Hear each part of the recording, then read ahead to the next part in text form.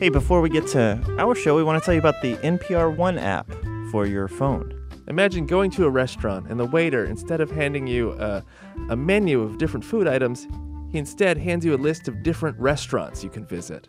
That's what we're doing now. Yeah, I mean, you've clearly made a choice about where you wanted to eat tonight, and your waiter, which is NPR, is telling you in every way it can think of that really the food there has gone bad and was never good in the first place. Instead, with NPR One, you can find hand-curated podcasts, other podcasts, and stories that are always ready when you are. Find them on NPR One. Get out of this restaurant. I actually saw a weasel in the kitchen wearing a chef's hat. Go anyway. Go over to the Hidden Brain. It's really great frites. Yeah, great appetizers there. And free water. Find it on your app store, NPR ONE. A couple weeks ago, Ian took a trip to Stockholm, and when he came back, he wouldn't stop talking about this museum he went to, built around an old 17th century ship that sank. Yeah, it sank on its maiden voyage, and then about 50 years ago, they brought it up, put it on shore, and built a museum around it, and you can walk all around it and look at it.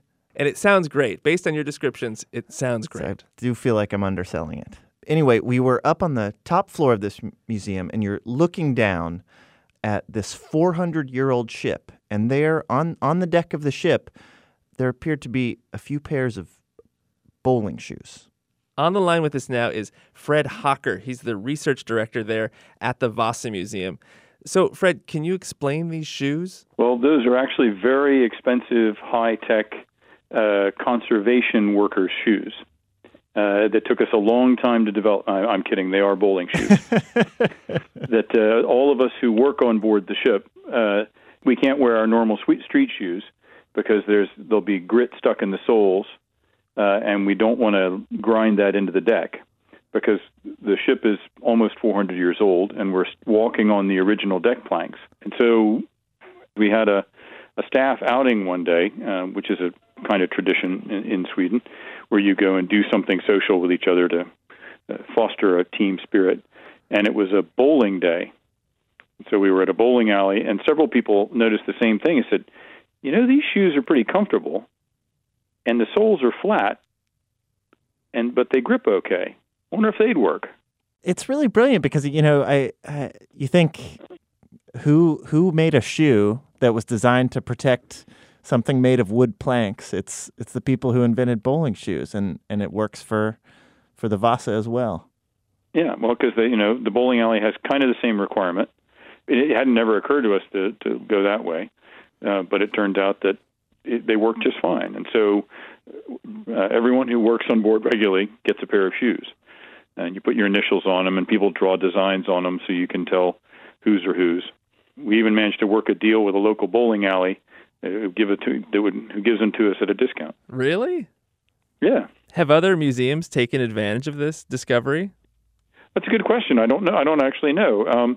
I've seen other peculiar solutions. If you ever go to the Hermitage in St. Petersburg, they have these gorgeous marble floors. And to avoid having people scar them up with the grit off their shoes, they give you shoe covers that look like mops. And so all the visitors, the millions of visitors who go through there, are also polishing the floor as they go. No way. Yeah. So have you ever had a visitor drop something that landed on the ship? Oh, that happens all the time. Yeah? What they usually do, though, is they throw things from the gallery next to the upper deck. And so we regularly, when you go on board, you go on paper airplane patrol. Really?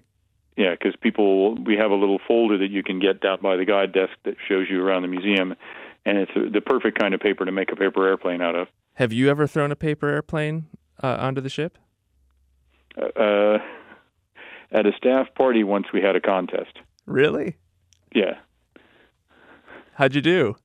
That's all I'm saying. No, well, I mean, it's nice. It's a big volume of air, and it's still, so you can get a paper airplane, to go a long way in there. Yeah. So. When you walk out on the into the ship or on the ship, at this point, is it just, I'm here to do the work I need to do, or do you think about what it is that you're walking on? Well, I've been working in the museum for 13 years now, and I have to say that I still get a thrill every time I step across the bridge onto the ship. It's something I can't do anywhere else. It's to step into an intact environment from the 17th century, because more than 98% of the ship is original material. There's very, very little new material or restoration work. And so you're experiencing the inside of the ship to a large degree the same way the King of Sweden did or one of the crew did 388 years ago. And so that's a lot of fun every time I do it. And it's always better than sitting in front of the computer on my desk. Yeah.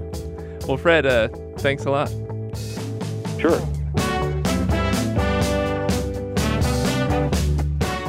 It's now the part of our show where we like to stop, take a break, and tell you about our sponsors. And this week, that's SeatGeek. It's an app and website that makes it easier than ever for fans to buy and sell tickets. SeatGeek does all the price comparison for you by searching multiple ticket sites and ensuring that you get the best possible deal. SeatGeek reminds you that scalpers could stab you. By doing all the work for you, SeatGeek saves you both time and money and stabbings. They're currently offering listeners a $20 rebate off their first purchase, which you could use to buy gauze from any previous stabbings. Yeah, just keep a lot of pressure. Put a lot of pressure on it. Just download the SeatGeek app and enter promo code EVERYTHING. SeatGeek will send you $20 after you've made your first ticket purchase. That's $20 cash. Hey, Ross, what can we help you with? Well, I was wondering, if I were sprinting on a moving sidewalk in an airport, would I be able to go fast enough to compete with Usain Bolt? I mean, how fast would I have to be in order to be competitive on a moving sidewalk? Because, although he is so much faster than the next fastest guy, you're still talking about milliseconds. So a little bit of advantage from I was about to say a mediocre sprinter. Would you describe yourself as a mediocre sprinter? On my best day. Okay. I've always been slow, and that's kind of what got me thinking about this. Okay. So Usain Bolt just completed was the 100 meters? Mm-hmm. And how fast? 10 seconds or something like that? Under, yep. And 9 something. Ross, what's your fastest 100 meters? I'd put it probably somewhere around 14 or 15 seconds. Okay. I haven't really tried, but I should go out and get a baseline. I do. Your question makes I see in my head the Olympic Stadium, and there's the 8 lanes of the 100-meter final. But lane 8, they could make into a moving sidewalk and bring down one lucky fan from the crowd. That would be great. I think, just to be fair, I think it would probably be good to put a couple passengers there with suitcases on the moving sidewalk. You could do the hurdles. Yeah. So I think as we research this, we do need a kind of baseline. So you're saying 14 seconds or so is your non-moving sidewalk 100-meter dash time. That's pretty good, right? Is 14 seconds pretty good? No, it's not. Okay. Sounds horrible. I don't even know. Okay, we're gonna investigate, and hopefully you're gonna come home with a medal. That would be great. Okay, online with us now is the perfect person to help with this question. It's our resident mathematician, Mike Nothnagel. He also teaches math at the CIA. That's the Culinary Institute of America, not the Central Intelligence. Actually, I don't know if it is a Central Intelligence Agency. Maybe it would be a weird cover if maybe in the heat of the moment one time he didn't want to reveal that he was with the CIA, but he blurted out the CIA. Yeah. So, Mike, if Ross were running on a moving walkway, could he beat Usain Bolt? Well, the short answer is no. Okay. The longer answer is if he can do the 100-meter dash in about 14 seconds, that's about 7.1-ish meters per second.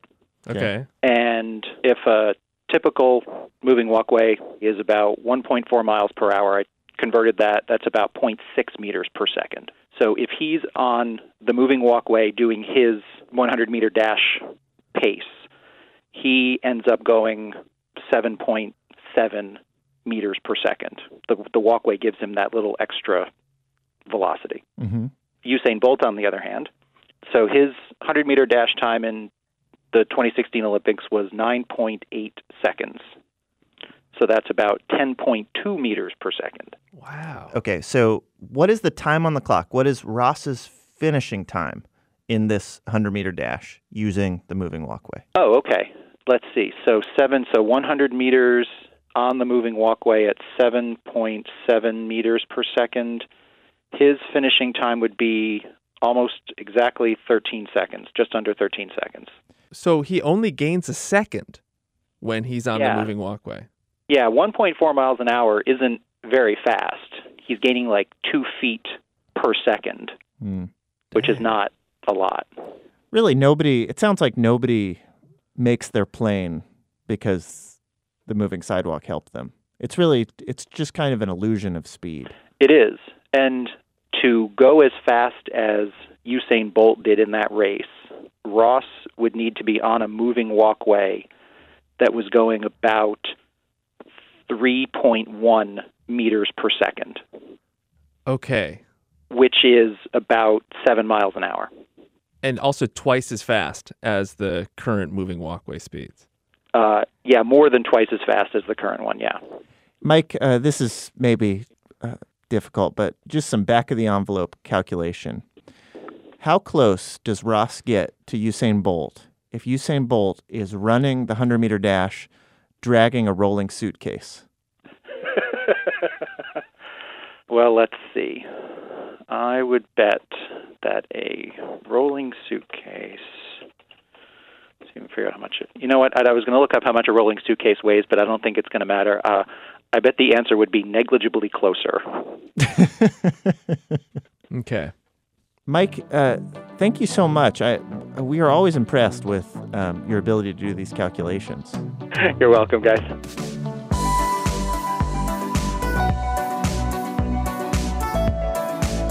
Well, that does it for this week's show. What'd you learn, Ian? Well, I learned that old ships have many of the same needs as bowling alleys. They need their wooden decks to be protected. Yeah. Well, it does. It also, but it kind of makes you wonder then if you were at sea and you were bored, if you could go bowling on the deck of the ship. Yeah, you could use the head of one of the mutinous sailors. Oh yeah. Yeah. Yeah. Take out the eyes and the mouth for the thumb, and then that's the good bowling ball. Yeah, the pins, I guess. 10 peg legs. That's perfect. Yeah, 10 of your crew are not going to be able to participate in the bowling. It's hard to bowl when you don't have your peg leg screwed in. Yeah. But, it's a big ship.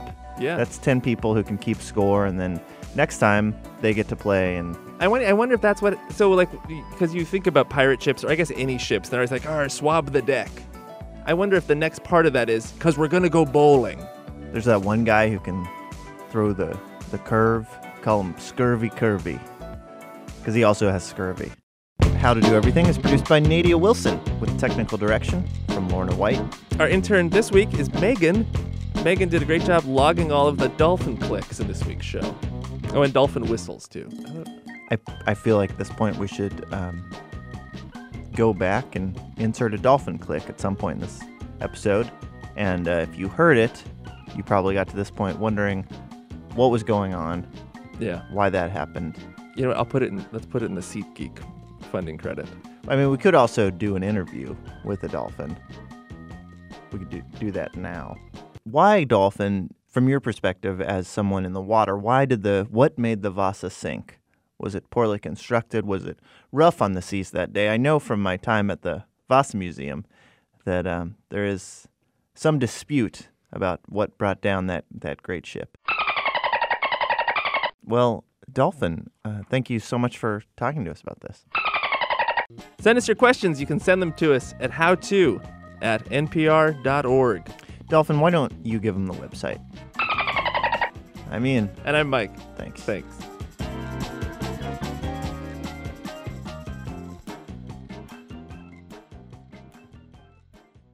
Hey, our time here with you has come to an end. But there's still lots out there you can listen to, including Bullseye with Jesse Thorne. The #1 archery podcast on National Public Radio. But it's not just bows and arrows. Jesse also interviews famous people like Elvis Costello, Rashida Jones, and Mike Judge. About their various perspectives on archery and occasionally darts. Find Bullseye now on the NPR One app and at npr.org/archerypodcasts.